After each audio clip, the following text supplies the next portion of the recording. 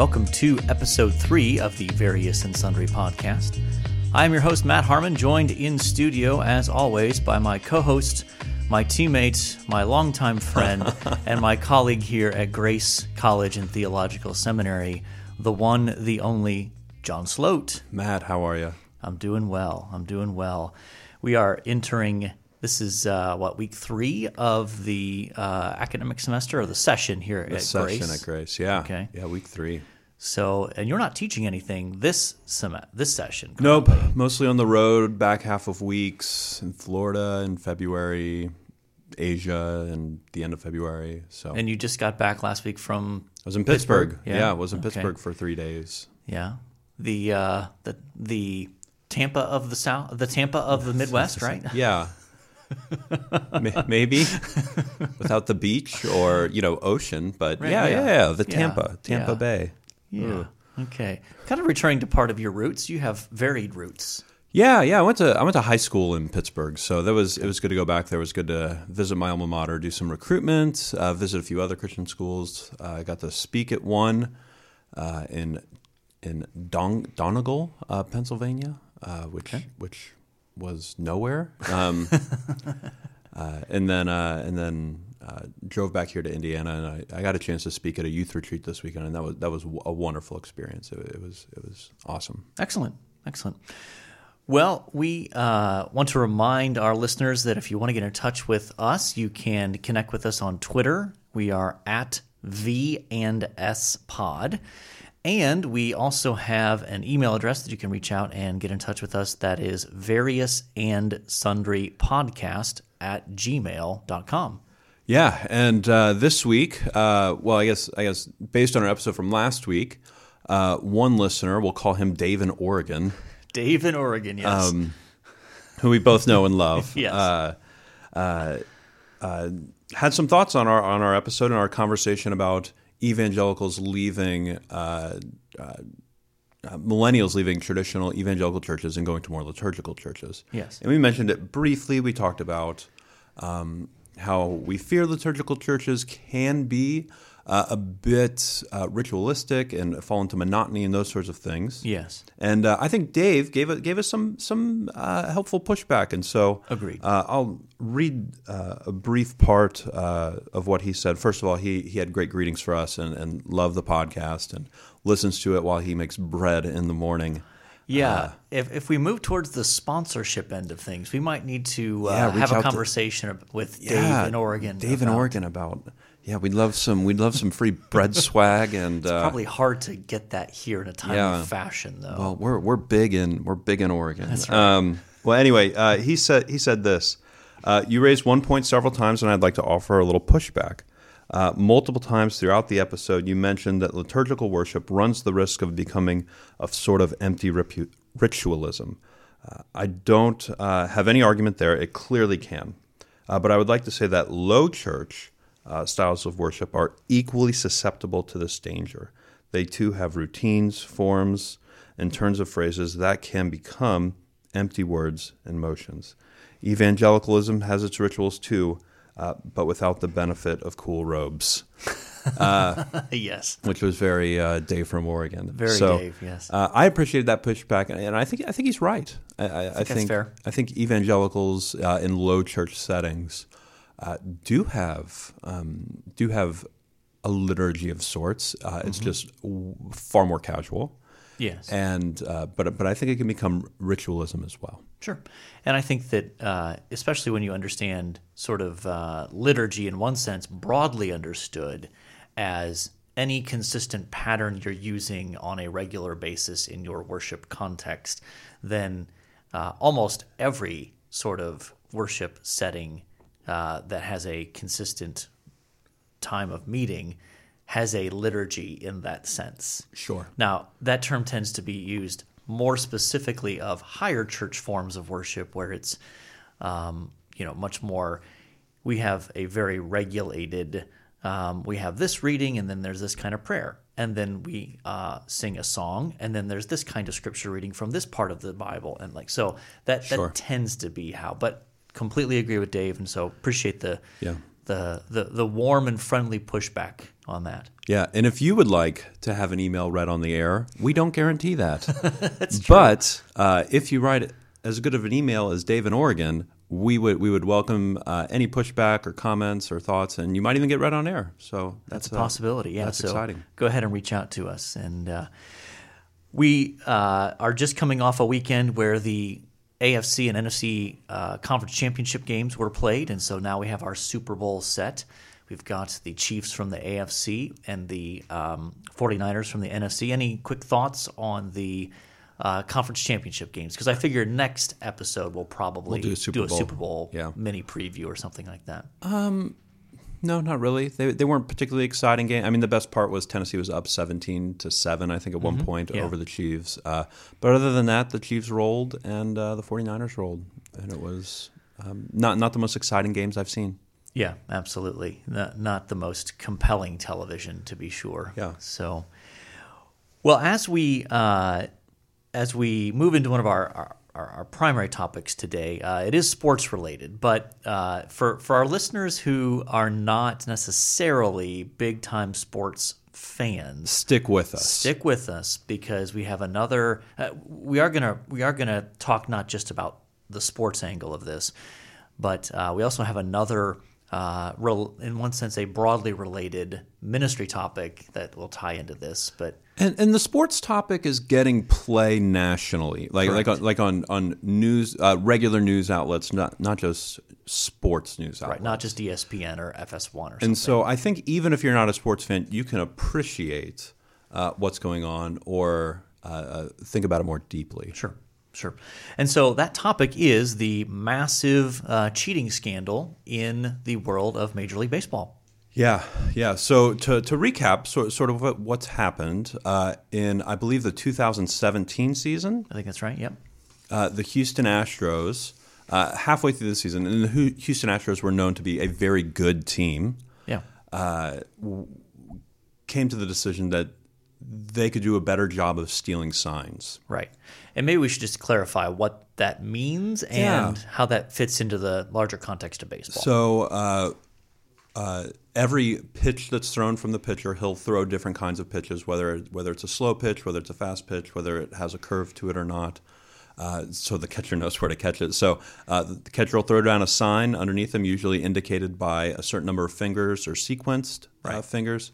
The pitcher will then accept the sign, and throw the pitch. The batter usually has no idea what's coming. Right. Unless if there's a man on, let's say, second base, and he's able to figure out what the signs are, relay it to the batter somehow, what pitch is coming, that's called sign stealing and is an accepted part of baseball.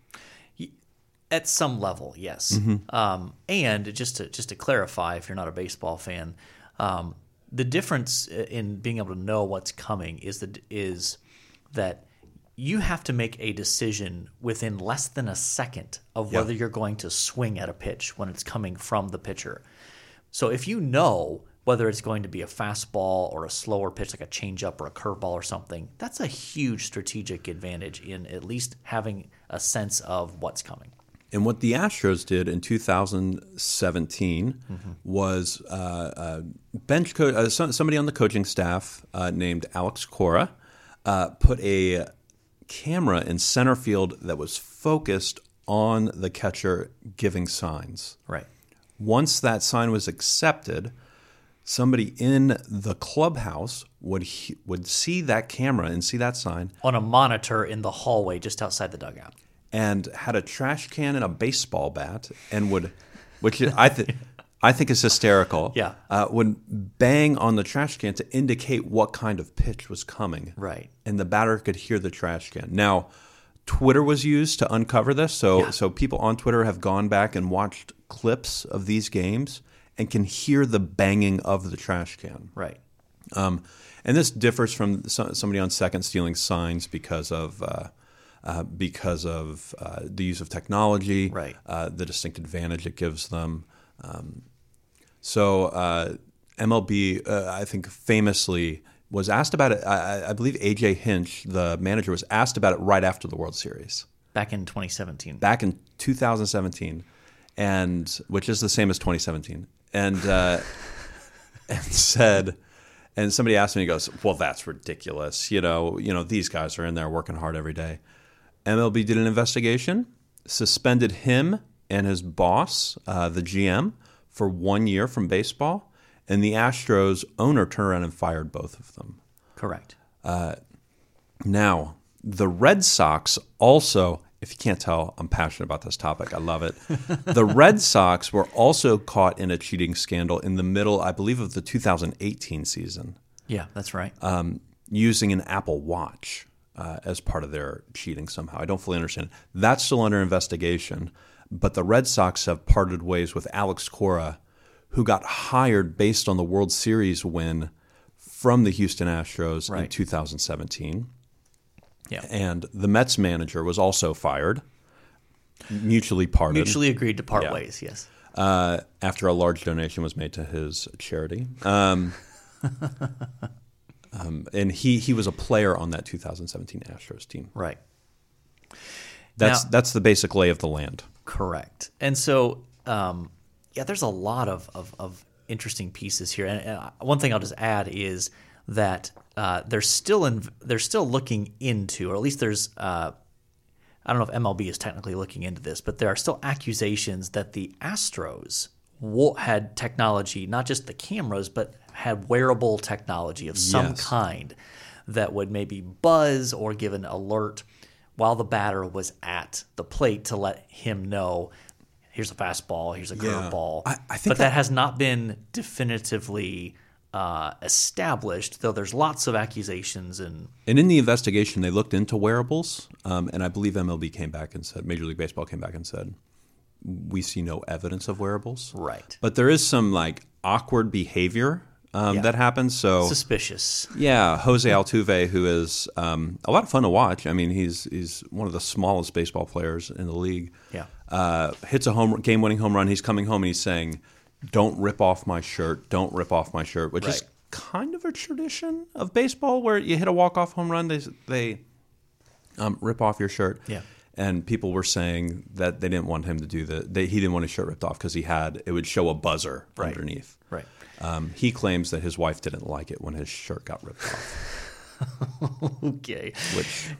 That's a little hard to believe. So, and just to clarify, the penalties from Major League Baseball, 1 year suspension for the Astros manager, A.J. Hinch, who was then subsequently fired.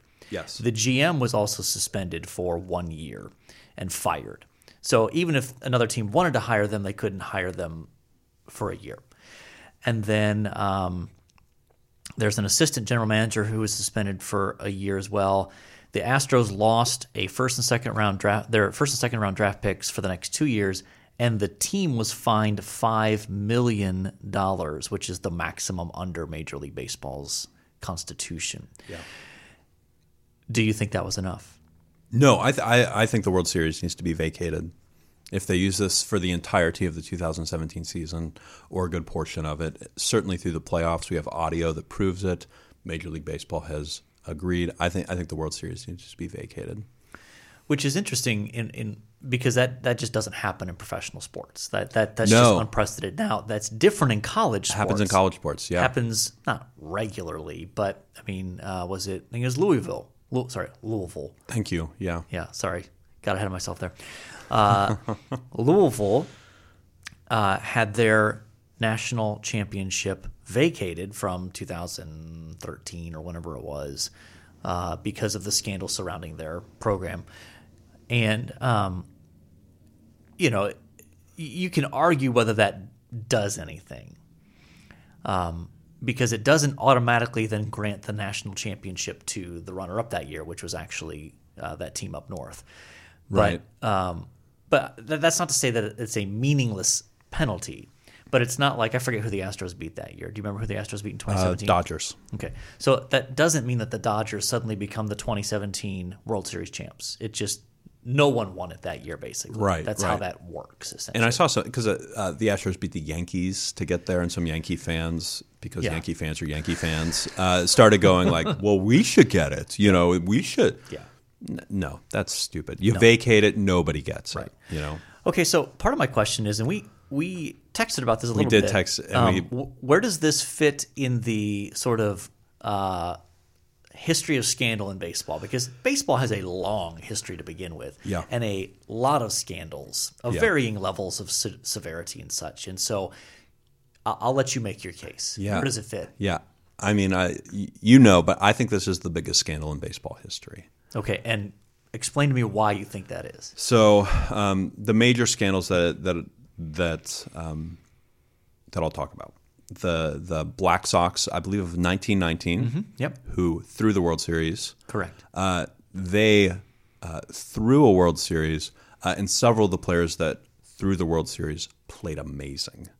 And so their cheating and scandal caused them to lose the World Series, not to win. That's why I think the Astros is a bigger scandal. Second, the second one that I think of is steroids. And I've seen a number of pitchers come out and say, I would rather face somebody that's juiced rather than somebody who knows what pitch is coming. Yeah. So I think it's bigger than that. And then I also think it's bigger than Pete Rose because I think Pete Rose was sort of doing things on his own.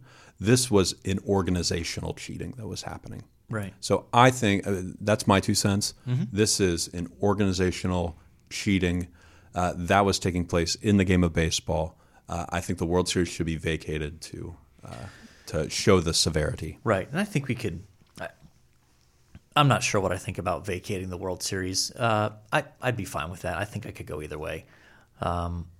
But I would disagree that this is bigger than the Black Sox scandal of 1919. And some of the primary reasons that I don't think it's bigger than that, which I'll mention, by the way, there is a great podcast series on the 1919 Black Sox. They're the Chicago White Sox, but because of their scandal, they've been labeled the Black Sox by a podcast called Infamous America, which has a whole season on the 1919. Yeah, I've listened to it. It's quite good. It's good. Yeah. Here's why I don't think it's bigger than that, though it's not far off. So I'll give you that. It's not like it's. I'm not saying it's ridiculous to say it's as big or bigger. My point is that scandal resulted in profound and major changes to the game that lasted for the rest of this since then. In other words, the office of the commissioner came into being because of that particular scandal. And the fact that you had federal grand juries involved, to me, takes it to a whole new level of this is not just about baseball. This is about something that gets into the federal courts when it comes to gambling and that sort of thing. So that happened with steroids as well. There was testimony before Congress, but that's not federal grand juries. Those are pretty different. You can be, that's true. Our own president has been called in to testify before a House subcommittee about things he's doing, not in a good way, in a very good way, like, hey, you're being innovative. We want to hear from you. So the Congress can call anybody in there to talk about something. Our president of the college, all of a sudden I was thinking you were talking about the president of the United States. I was like, really? No. And that was news to me. I thought we were needing to play a breaking news number real quick. Okay. So anyway, I think that Black Sox scandal is still bigger because of that. But in any case, I think it remains to be seen what comes of this and what change. Like this is still a developing story. It is developing. That's fair. But here's the question: why? Why the cheating? And this is where we're trying to pull back our folks who are like, I'm not a big sports fan. Help me out here, Doc. Yeah. I mean, my simple answer is ego. Like I want to be a winner. I want to be the best. I want to have the championship, even though I know that I didn't necessarily earn it. And I would add, there's huge amounts of money at stake. There is a ton of money. Yes. And that's even been mentioned by some of the players who are outraged by this, of saying, look, that costs people bonuses and incentives and stuff and such like that. That can affect people's contracts or whether they're brought back or not when they lose those kind of big games like that, or a pitcher who gets lit up by one of these players who knows what pitch is coming, that could and maybe did, I don't know, you'd have to maybe demonstrate that to me, but could affect their contract status or, that kind of stuff. So, yeah. And I've seen pitchers come out and say and I think it's important to remember also that the players of the Astros, and I didn't know this until I read an article this week, said MLB went to them and said, we will give you full immunity if you tell us everything. And so that's the only reason MLB got anywhere in this investigation. And so the players aren't being punished at all. Right. And that's caused a good bit of outrage that you've got these some current and then former Astros players who will not get punished at all because of that move. And again, that's the classic dilemma that investigators often face in any context, right? You may not get information, so you offer immunity to someone to get more information, but then everyone's outraged because a key player does not get punished at all. Yes. So, but as we thought about this particular issue of cheating in baseball, it led me to think, what is an area where there's a sort of a parallel in when it comes to ministry? And what came to my mind, and what we'll spend some time talking about now, is pastors or preachers who plagiarize sermons. Yeah. That they are, in essence, at some level, cheating. They're not perhaps following through on what their responsibilities are when it comes to the calling of their ministry. Now, when we say plagiarizing a sermon, what are we talking about? What do we mean by that? Like, would you mind defining that for me, just real quick? Yeah, I think that taking and we'll talk about degrees about this as we move on in through this topic, but we'll start with a pastor takes a sermon that was preached by someone else. Sure. Whether they listen to it online or whether they get the manuscript somehow, or maybe it's a book chapter or something.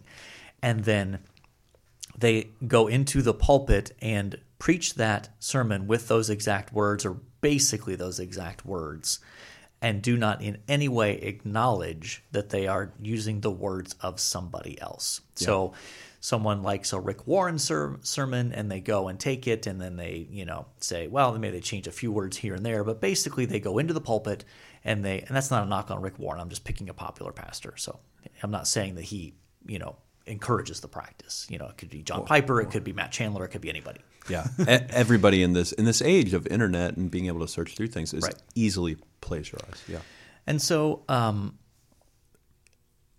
think that's in one sense a pretty easy and clear example, though there are still plenty of pastors, and I know of one in particular, who when confronted about this particular practice, someone went to him and said, I was listening to your sermon, I had read a book by an author, and it was basically word for word, and you never said anything about using this, but it was like word for word for long stretches.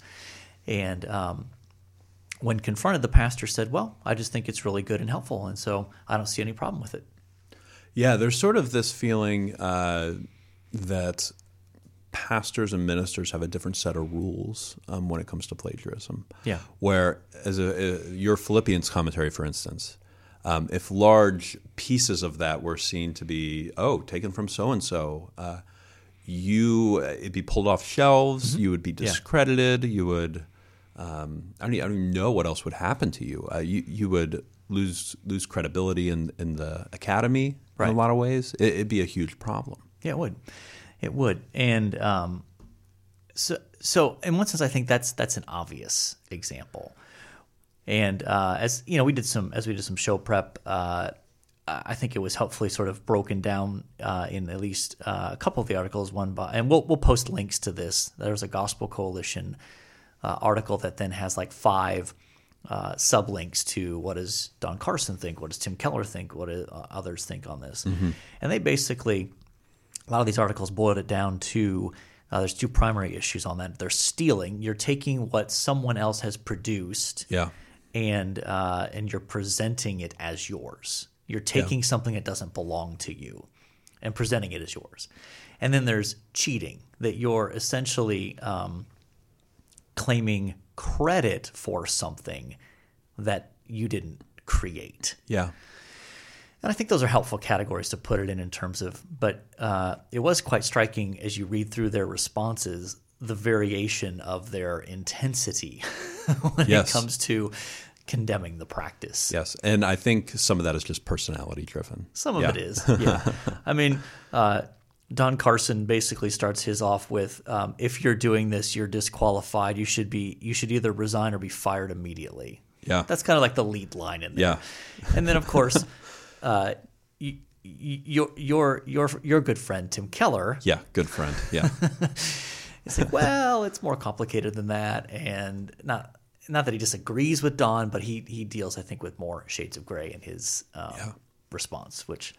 So let's talk about some of those shades of gray. Yeah, let's do that. So I'll throw out. How about this? How about I throw out something that a preacher might do, and you let me know your thoughts and feelings on it in the world of preachers. Yeah. Okay. Let's toss you a softball. Okay. Preacher copies and pastes a Charles Spurgeon sermon and reads it word for word Sunday morning.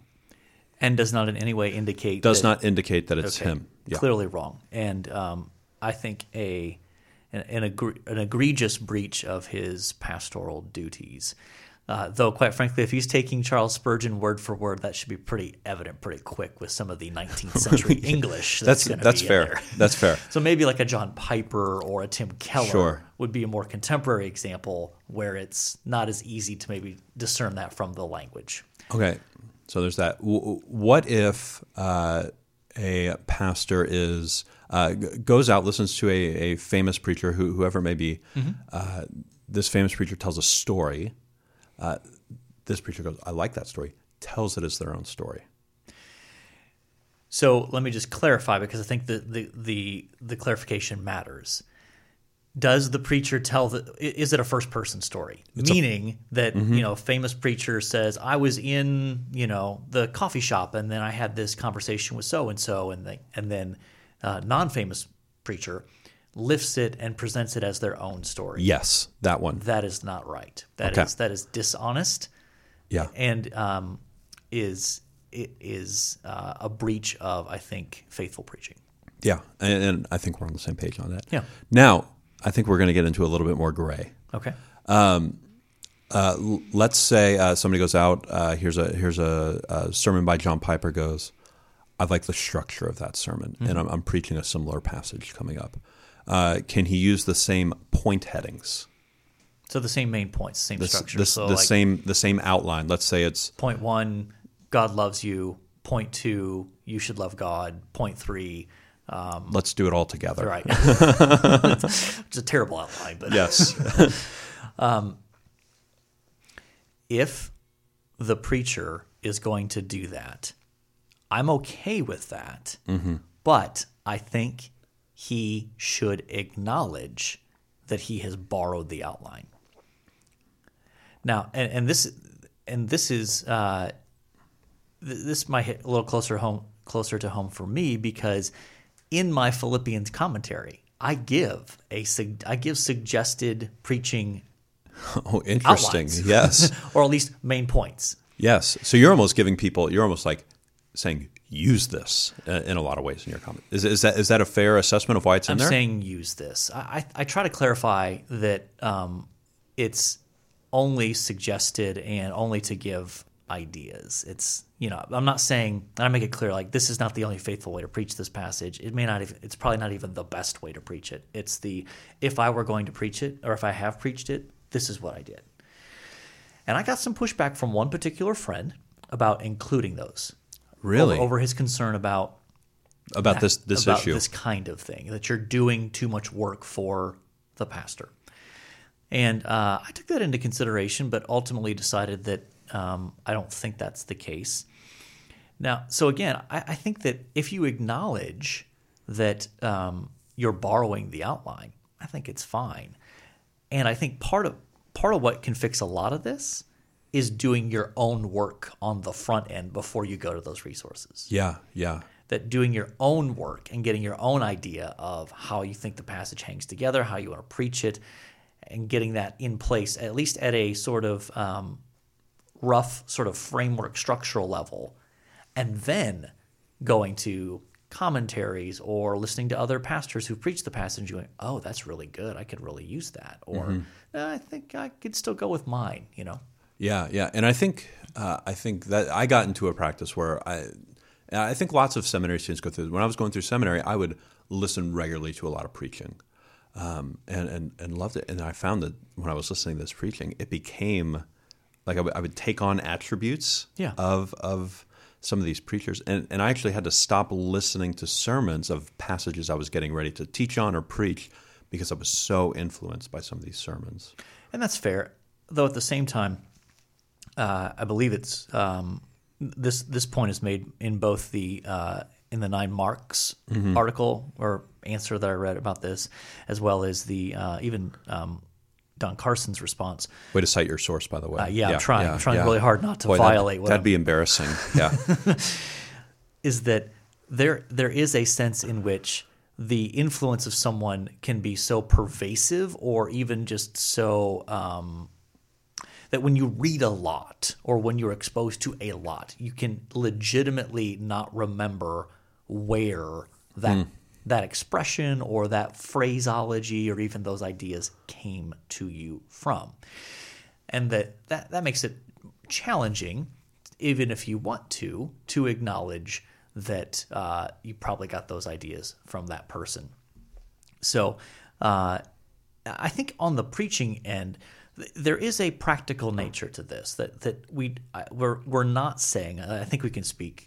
I think I can speak for you on this. Go ahead. What we're not saying is that every other paragraph, every other sentence, you got to be like, well, I first learned about God's glory from Jonathan Edwards or John Piper, or whoever it might be. We're not saying that, because that makes for a clunky experience. I think you can go. My goodness, I used to think one way about this topic, and then I began to work through this guy's work, and I feel greatly influenced by that, and I have a great deal of credit to give to them based on my thinking here. So lots of what you hear, Absolutely. You could say that, and you come off as humble, you come off as giving credit, right. And you come off as well read, which I think is an important part as well. Right, and I think that there are just a number of easy ways that you can simply do this, even in a spoken form of communication, even if it's on an outline, to say, as I was preparing, I came across this sermon by Tim Keller, and he organized the passage around these 3 points, and I thought that was really helpful, and so I've borrowed his outline. Mm-hmm. Then you're off. That wasn't difficult. And one little sort of best practices that I encourage our students here to work on, even in their coursework and even in their preaching, is even if it's not a formal citation, if in your sermon notes, if you're borrowing from someone, just make note of it. Whether it's in a footnote at the bottom of your notes or whether it's in parentheses like Romans 3:22. Okay. So that down the road, if you decide to use this in some other written context where the expectations are much more stringent on acknowledging sources and that sort of stuff, that you're okay, that you're not violating those kinds of things. Yeah. When is it appropriate to borrow an illustration? This has happened to me before, where I'm reading probably Tim Keller and come across a C.S. Lewis illustration from the Chronicles of Narnia, or a Tolkien story, or something like that.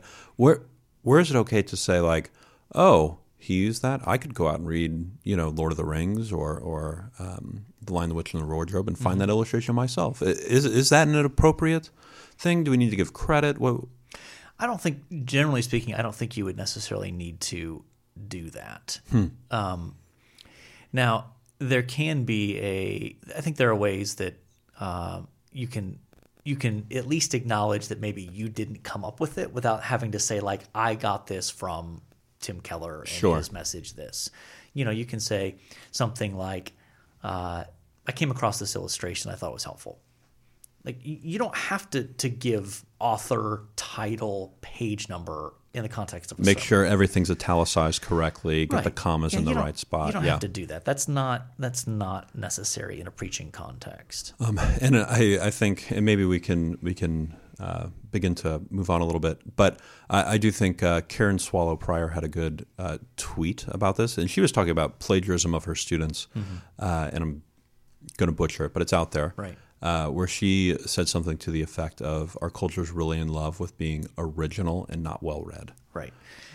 Correct. And I think that in addition to those, you've got the same sort of motivations, right? You've got pride. Sure. I want people to think I came up with this really clever or impressive or deep thought or this structure, that sort of thing. So there's a pride issue that absolutely is going on there. And even if someone might say, well, I'm so busy, I don't have time to do my own sort of like deep dive into the text. To me, the response is, then you need to have a conversation with your elders or with somebody so that you can get some things off of your plate, because at the center of a continuous preaching ministry should be reflected in your time during the week, that is recognized as this is a primary focus of your ministry. And if you're too busy doing all these other good things, then we need to get some other people doing some of those things to free you up to do that. Which the articles that we will link and we will cite that do defend preachers who do this oftentimes go to, they're super busy. Right. This is the only profession that you speak weekly. They forgot about us, Right. They forgot about the college professor, But yes, that seemed to be the pushback. And I think that one really helpful thing to keep in mind is that good preaching is really ultimately God's word mediated through the person that is doing the communicating for a particular context. Mm-hmm. So just taking a message that your favorite pastor preaches to a different context, not only are you shortchanging yourself, you are also not serving well the specific people that God has called you to preach to, because you know them and that famous pastor doesn't. And so you're not feeding them in the way that you should feed them. Yeah, I think it was Lig Duncan who said it at a panel discussion I was at. There's no replacement for a pastor who has bled with his people. Yeah, and I think most people can tell over time of like, you yourself have not deeply engaged the text. Sure. It just feels different. So in any case, we need to move on to our athlete who wore number 3. Yes. And we sort of have one picked out. Yeah. But some of our candidates that we've talked about, Babe Ruth, the Bambino, Yeah. I believe was his nickname. For the Sultan of SWAT as well. The Sultan of SWAT. I did not know that one. Ken Griffey Jr., who was huge when I was growing up. Yeah, great player. Dwayne Wade, a little bit more recent. Yeah, for the Miami Heat, won several championships, was part of one of the original sort of, not dream teams, but like super teams. Super teams, Yeah. where you've got 2 or 3, him and Chris Bosh and LeBron in Miami. Allen Iverson was another one. Arguably the greatest basketball player 6 feet and under. Yeah. That's such a specific category.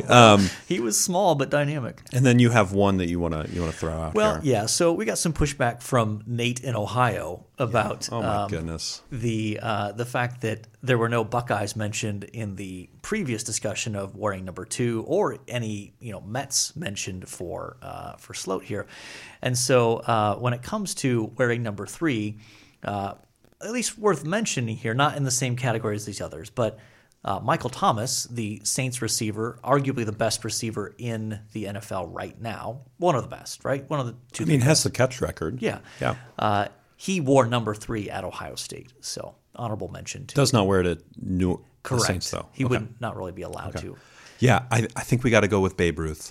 I really don't think we have much of an option. Yeah, though it pains you as a Mets It fan to hurts. go It two hurts straight me. weeks with a Yes, Yankee. and we were talking about this off pod, and the Yankees have a tradition of putting their greatest players, or who they think will be their greatest players, in those 1 to 9 numbers, in the top 10. And so I think we'll probably have more Yankees going forward. So we need to be intentional not to just pick Yankees, but I think we'll see. We'll see more Yankees, at least in conversation. I haven't done the work for number 4 yet, but yeah, I think we probably need to make an intentional effort not to have a Yankee. I mean, Babe Ruth was. It's hard to beat Babe Ruth, you know? Yeah, I don't know how you can argue with him. Again, if we're thinking about historically great, all these other players are certainly worthy of mention and discussion, and there's probably more that we'll get some feedback from others who feel slighted on that. But what's one thing you like this week, John? So I got something a little bit different. A few months ago, I came across an old book called On Liberty by John Stuart Mill. And he has, and I would recommend just the second chapter of what he's written. It's On Free Speech, I believe, but it's the second chapter. It's 7,000 words. It does not take a long time to read. And he advocates for free speech being a cornerstone of education, society, all these things, and presents very logical arguments that I really enjoy and would love to see our society really hold on to again. And I imagine that given the age of that was written centuries ago. Right? Yes. That you can probably find it online. Yeah, version online. I'll post a link. There's there's somebody's updated it, and just the second chapter has been published. Gotcha. So I'll post a link. Okay. And for me, I'm going to mention a new podcast that I've come across that I've enjoyed, at least the initial episode. It's a podcast called Food Trucks in Babylon, which is a fantastic. That's a great title. Yeah. It's done by Patrick Schreiner, and there's another faculty, or at least staff member out there at Western Seminary in Oregon. So apparently we're competing for listeners out there, perhaps. Of the bread-making community. That's right. So, but their first episode was on Christians and marijuana, and they just released another episode on what do you do with the imprecatory psalms?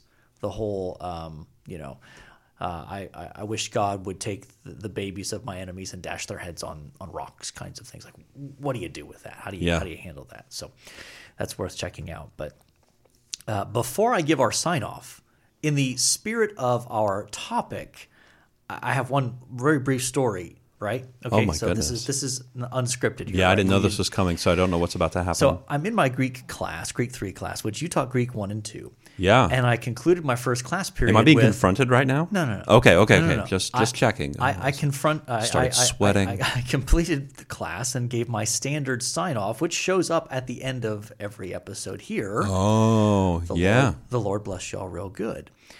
And they looked up with surprise, like, wait a minute, you got that from John Sloat. No, I got it from you. And I said, no. Now, he got that from me. Yeah. But I said, I got that from Don Carson. Yeah. And he got that from Billy Graham.